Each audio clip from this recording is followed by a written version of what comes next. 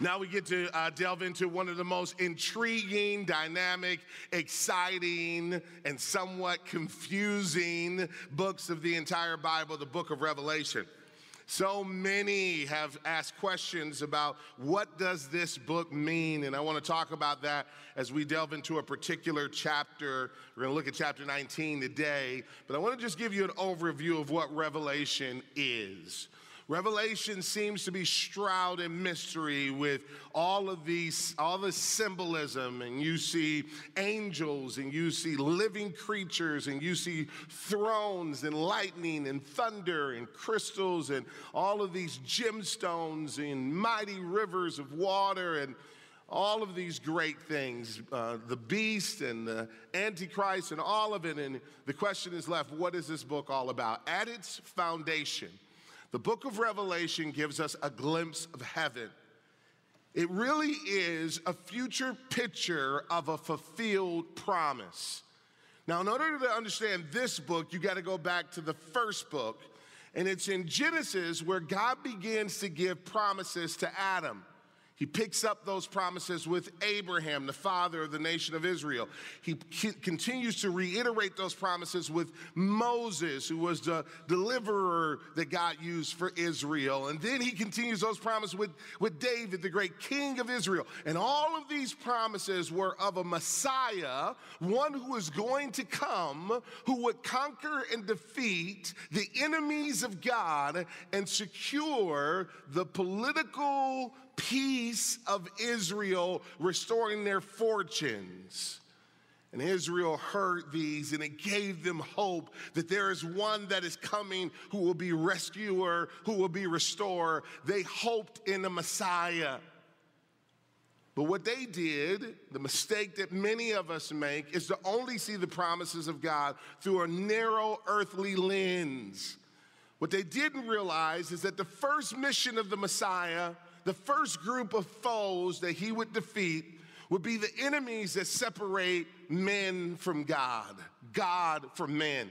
And so when Jesus, the Messiah, comes, he defeats death, hell, and the grave. He lives a sinless life. He goes to that cross for you and me. He takes our sins upon him. Though we were guilty, he pays the price. And then, just as he said, on the third day, he rose again, and with grace in his heart and mercy in his words, he offers to you and I salvation. And how many thank God for his victory? The resurrection is simply the public announcement of the victory of Jesus on the cross.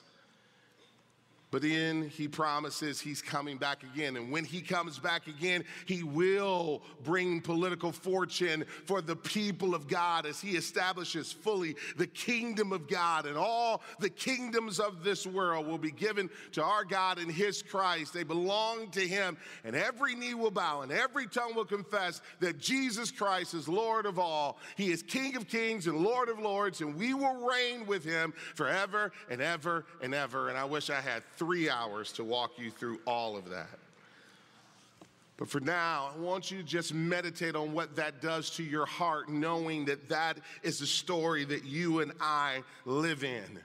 Now, I've told you that Revelation is a complex book. Part of what makes it complex is there's many different literary styles in this book that you're going to encounter if you try to read it through on your own.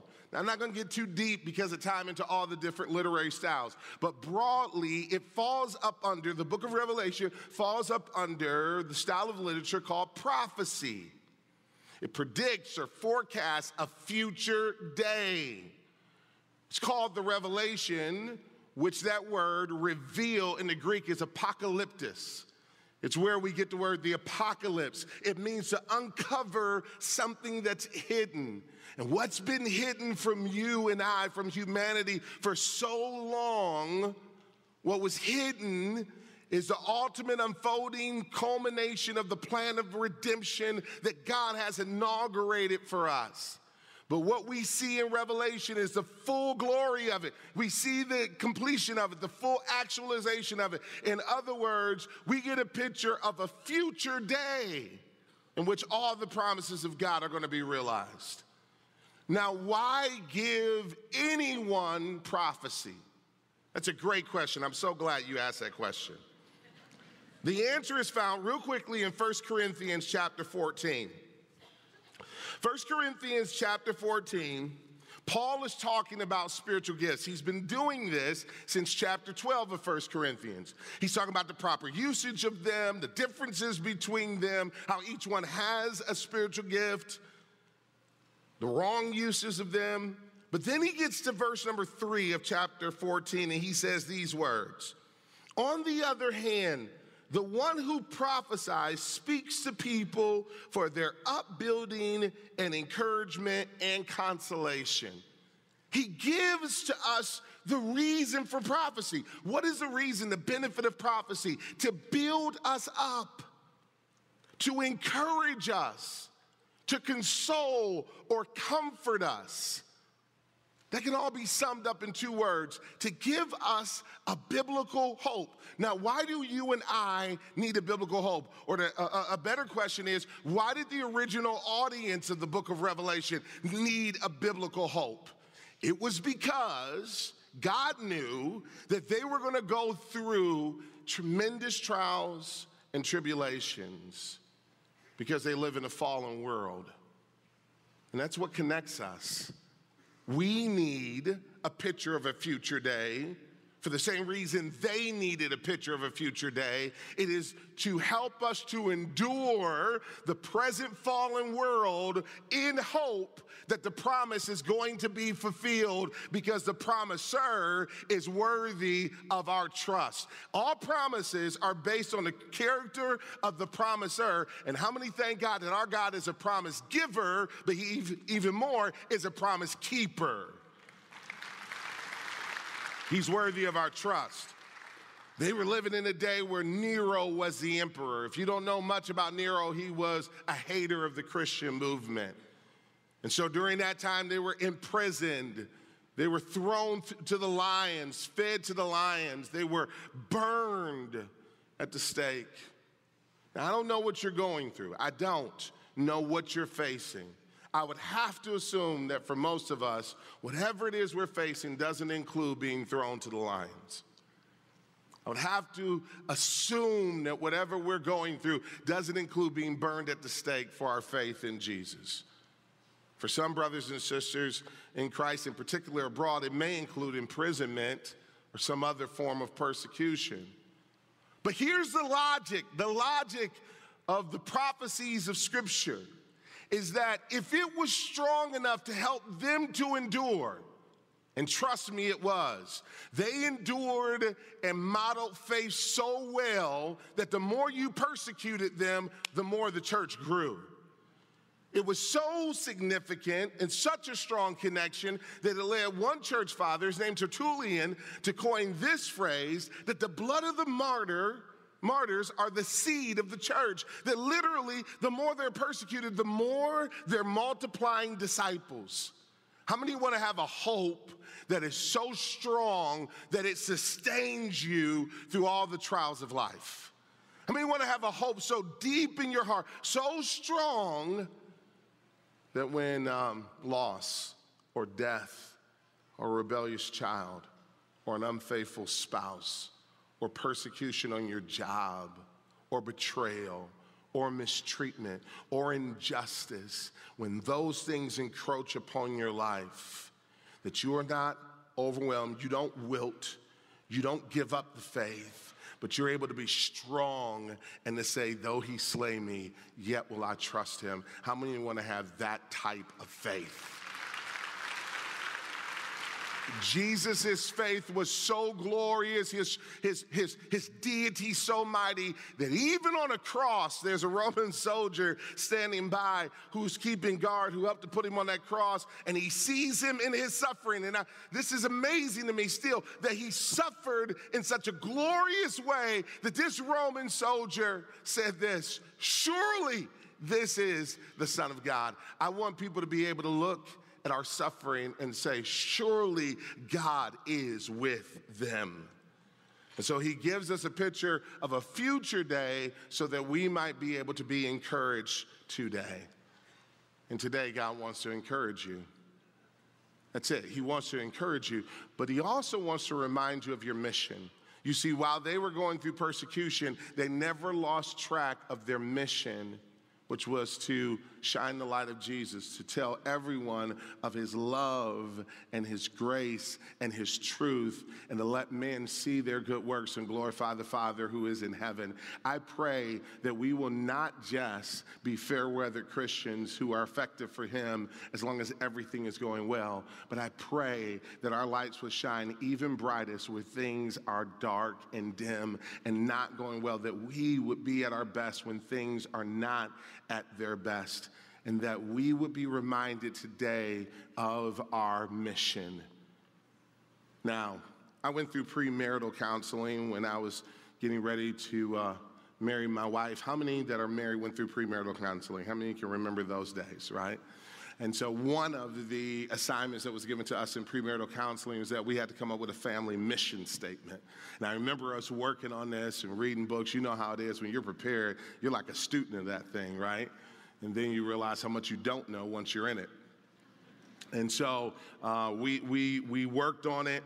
And I remember us coming up with a mission statement, but the foundation of that mission statement in my heart was 1 Corinthians 10:31, which says, whether you eat or drink or whatever you do, do it all to the glory of God. That was the foundation of our mission statement. And we've tried to drill that in to our children and tried to allow that to influence every decision we make and everything we do. Not perfectly, but that's been the prevailing influence. Every family needs a mission statement. You have heard us who have preached before you describe the church as a spiritual family. Well, what is our mission statement? We've expressed it this way. We want to be a spiritual family of disciples who are making disciples that are making disciples that are making disciples. But here's my question. How do you know when you've made a disciple? The answer is when somebody has reoriented the worship of their lives to not worship self, not worship the world, but to worship God alone. To worship him alone. When your obedience and your allegiance is to him, and when everything you're doing is with the goal, the motivation to please him and to praise him, that's when you know you're a disciple. When somebody else is a disciple. So I'm going to give you this mission statement. It will carry throughout our series, and that's this.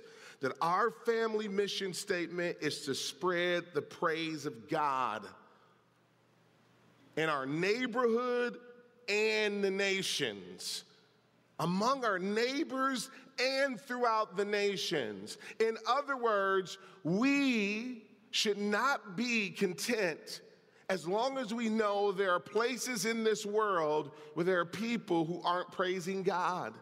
As long as we know that there are places in this world that are experiencing the same brokenness, the same challenges, the same fallenness that we're experiencing in the world, but yet they don't have the hope that we have to sustain them, we should not be at peace with that, and we should desire that the praise of Jesus spread to every home in our neighborhood and spread throughout the nations. How many want to see that? The nations praising God. All the people groups of the world praising God. There are people groups right now that don't know the first coming of Jesus, let alone the second coming. There are people groups right now that don't know the hope of Jesus in this life and in the life to come. But you and I get a chance to be a part of the family of God. And when we live on mission, we are spreading the praise of God so that hopefully our neighbors will come to praise him. The nations will come to praise him, leading up to that great day where every knee will bow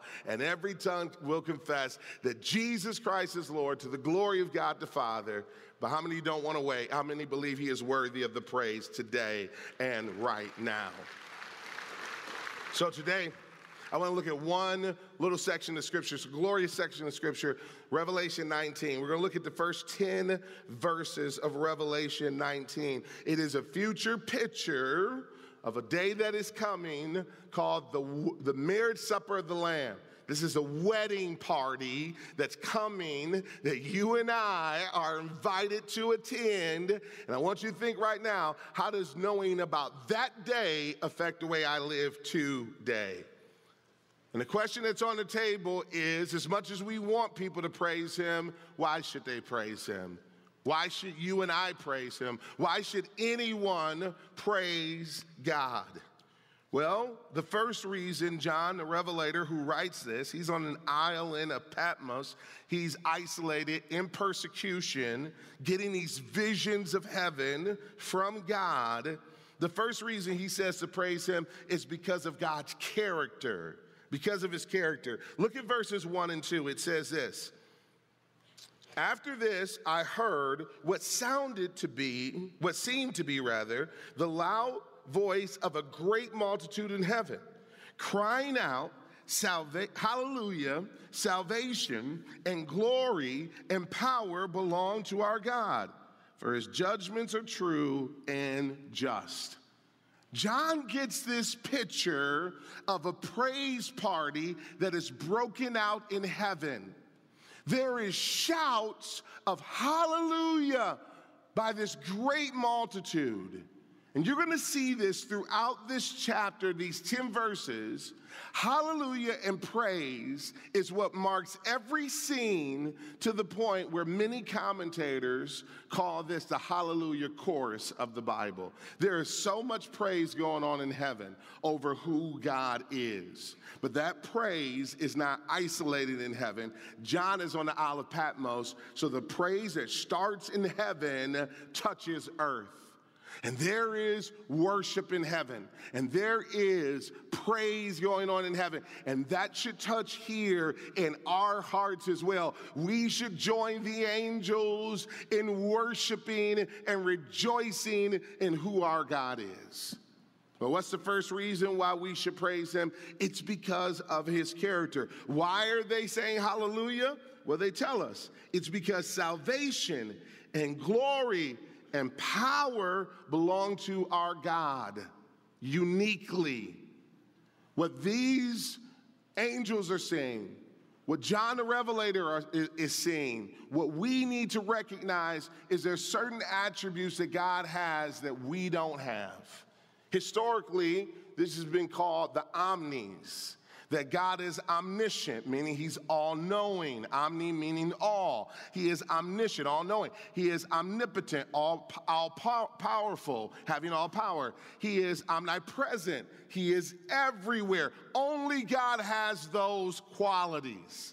So it's like if we were looking to hire God and we put together a job description, none of us would qualify because we don't have those omnis in here. Everybody understand that? If you don't, we'll pray for you after the service is over. But there's certain things that only God has. And look at what he says belongs to God. Salvation belongs to God. Now, if you don't praise him over anything else, praise him over this fact that salvation belongs to him. That means that your salvation was not put out for a democratic vote. How many thank God that it was not a popular poll that determined whether or not you should get in or not? If my salvation was based off of your vote, I may not have made it, but praise God that he is the one who controls salvation, and he does it not based off of public opinion, not even based off of my merits, but based off of his grace alone. Anybody thankful for that? That your salvation is based off of his grace alone? Salvation belongs to him. Glory belongs to him. All the beauty in the world points back to God. When you see the beauty around us in a painting, in a building, in a sunset, in the sound of an ocean, when you see the beauty all around us, it belongs to him. All of it is his. The glory belongs to him. And not only that, all the power belongs to him. This is John's way of saying, praise our God because he is great. And that is sufficient. But it's not all that he is. Because he goes on to say, not only is he great, but he says his judgments are true and just, meaning he is good. Our God is great and our God is good. He is mighty and powerful, but he is righteous and just. He controls all things and he is compassionate. Over every square inch, he declares mine. And he sees us in our brokenness and he heals and restores. God is great. God is good. So give him praise, is what John is saying to us. And there are times when life doesn't feel good and you're following Jesus and you're saying, God, how does this fit into your plan? And this doesn't make sense. And what John would have us to know is this: when you cannot track his actions, trust his character. I may not know how this fits into your plans, but I know that you are good. Every parent wants their kids to trust them. There are certain times when I take my kids out, and you tell me if you're a parent or grandparent, you've experienced this before, and you got a day that's planned, and they're chomping at the bit. What are we going to do? What are we going to do? And you're just saying, hey, just be patient. You're going to be happy. Don't worry about it. And they just can't wait. What are we going to do? What are we going to do? Maybe you're going throughout that day, and if your kids are like mine, they get hungry, and Dad, I'm hungry, and you might say, okay, calm down, I'm going to take you to go get something to eat. And if they're snarky like my kids get sometimes, they might say back to you, but I'm starving. Anybody ever heard that before? I'm starving. And then you respond back to them, have I ever let you starve? And if your kids are like my kids, they'll say, yes, you have let us starve before. You ever been through that as a mom or dad? Don't say amen, just say ouch. We've all been through that. And what do you want your kids to do? Just trust me. Trust my character. Trust my track record. What God is saying to you in the midst of your pain, as you're saying, God, why and how? Is he saying, trust me, I'm going to care for you. This will work out for your good. Why? Because I am great. I got all power in my hand. I have not surrendered one day to the devil. I've not turned your life over to your adversary. Your enemies won't win. Trust in me, I'm great, but I'm also good. Trust in me because everything I do is for your good. How many know that to be true, and how many trust him today? Praise him for that. Then he goes on and say, praise him also, not just because of his character, but praise him for his conquest. And this is a plot twist. This is a few verses that you wouldn't expect to see here, but here it is. He says, picking up in the last part of verse 2, for he has judged the great prostitute who corrupted the earth with her immorality and has avenged on her the blood of his servants. Once more, they cried out, hallelujah. There's that word again. They're praising him again. The smoke from her, referring to this prostitute, goes up forever and ever. And the 24 elders and the 4 living creatures fell down and worshiped God who was seated on the throne, saying, amen, hallelujah. There we go again. And from the throne came a voice saying, praise our God, all you his servants, you who fear him, small and great.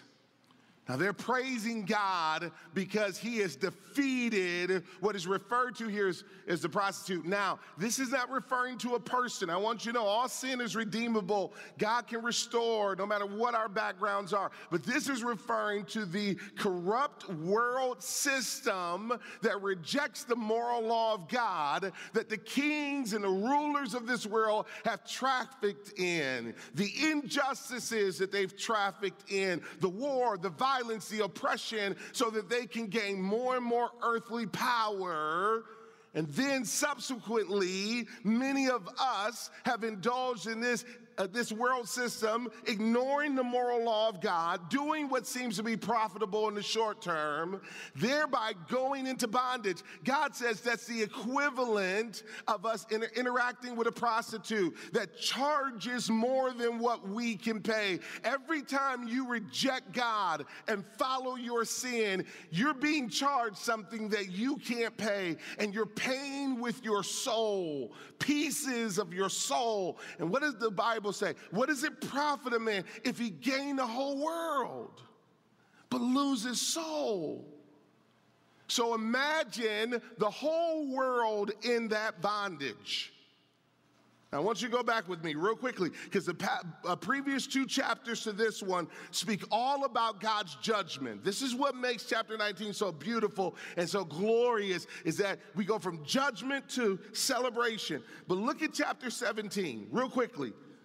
Verses 1 and 2, it says, then one of the seven angels who had the seven bowls came and said to me, come, I will show you the judgment of the great prostitute who is seated on many waters, with whom the kings of the earth have committed sexual immorality, and with the wine of whose sexual immorality the dwellers on earth have become drunk. The kings have corrupted themselves, seeking profit, seeking their own power, and then we who dwell on earth, anytime we reject God's moral law and pursue a law that is right in our own minds but not consistent with the word, we are getting ourselves drunk off the world. And imagine being in the bondage of sin. Imagine wanting to be free from the patterns of bad decisions and the things that have destroyed your lives, and then hearing these words. Go to chapter 18, verse number 1. It says, after this, I saw another angel coming down from heaven, having great authority, and the earth was made bright with his glory. And he called out with a mighty voice, fallen, fallen is Babylon the Great. Now, friends, that is worth rejoicing over, because that means that the very sin and corruption that kept us in bondage is one day going to be defeated. How many praise God for that? You will not be in bondage forever. This is what John wants us to understand. Right now, those of us who are trusted in Christ, we no longer live under the power of sin and death, but we still live in the presence of sin and death. But there is a day that's coming, friends, where we will no longer live neither under the power of sin and death or the presence of sin and death, but the glory of God will reign in our hearts. Babylon's going to be defeated. Prisoners are going to go free, and all who have trusted in Jesus will share in that freedom. Oh, what a day of rejoicing. That is why they are shouting hallelujah, and that is why we too should be praising God, because salvation belongs to him, and he has brought us salvation, not that we've earned it, but because of his grace and his mercy alone.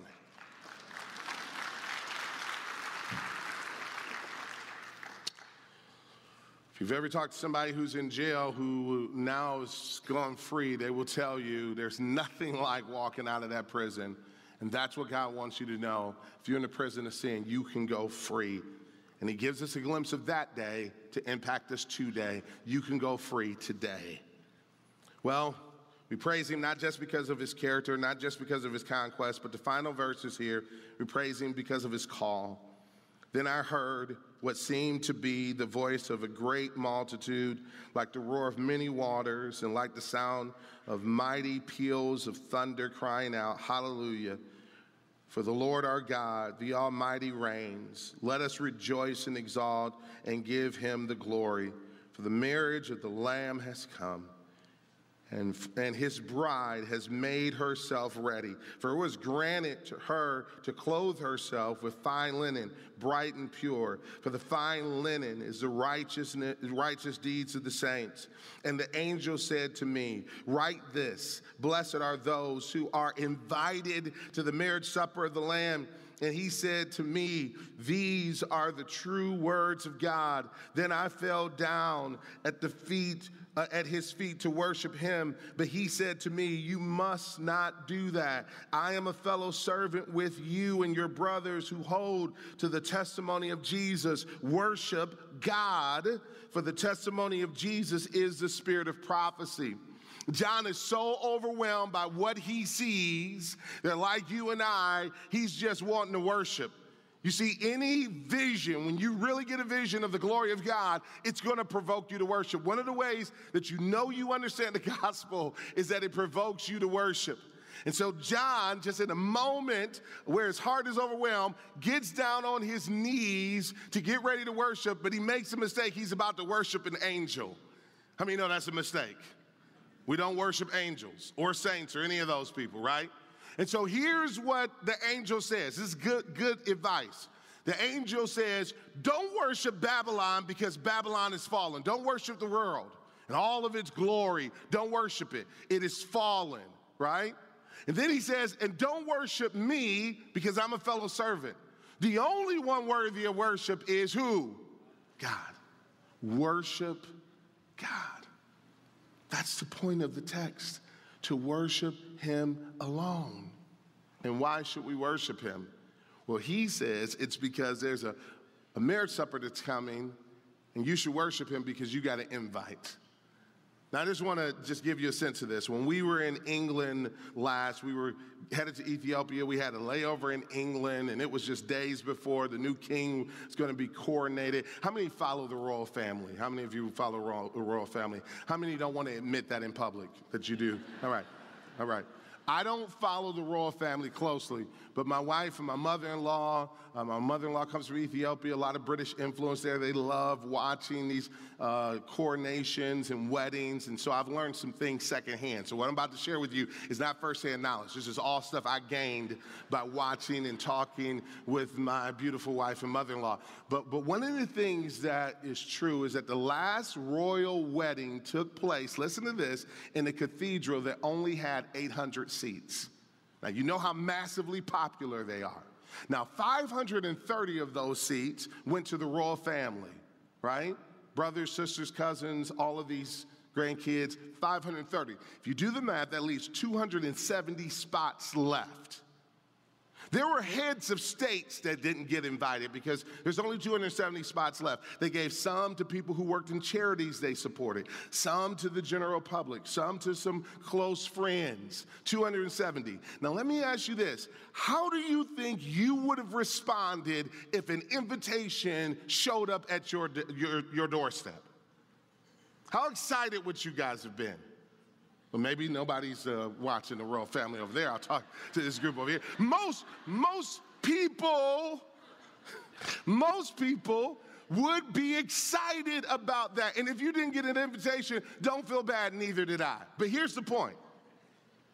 We have an invitation to an even greater wedding that's about to take place, where the King of Kings and Lord of Lords is going to be given his bride, all the believers throughout all ages, throughout all kingdoms of the world, being brought to him. And guess what, friends? We get to sit there right next to the royal family. How many thank God for that? You've been invited to the marriage supper of the Lamb. If you have trusted in Jesus, you have an invitation. But not only do you have your invitation, but God has given us invitations to pass out to our neighbors and to the nations. And the last thing you want to do is show up to that wedding and say, God, I didn't pass out these invitations for men and women to simply trust in you and by your grace be invited to this wedding supper. So friends, pass out those invitations. And if you have yet to trust in God, do it today. Don't get this close to salvation and leave without trusting in him.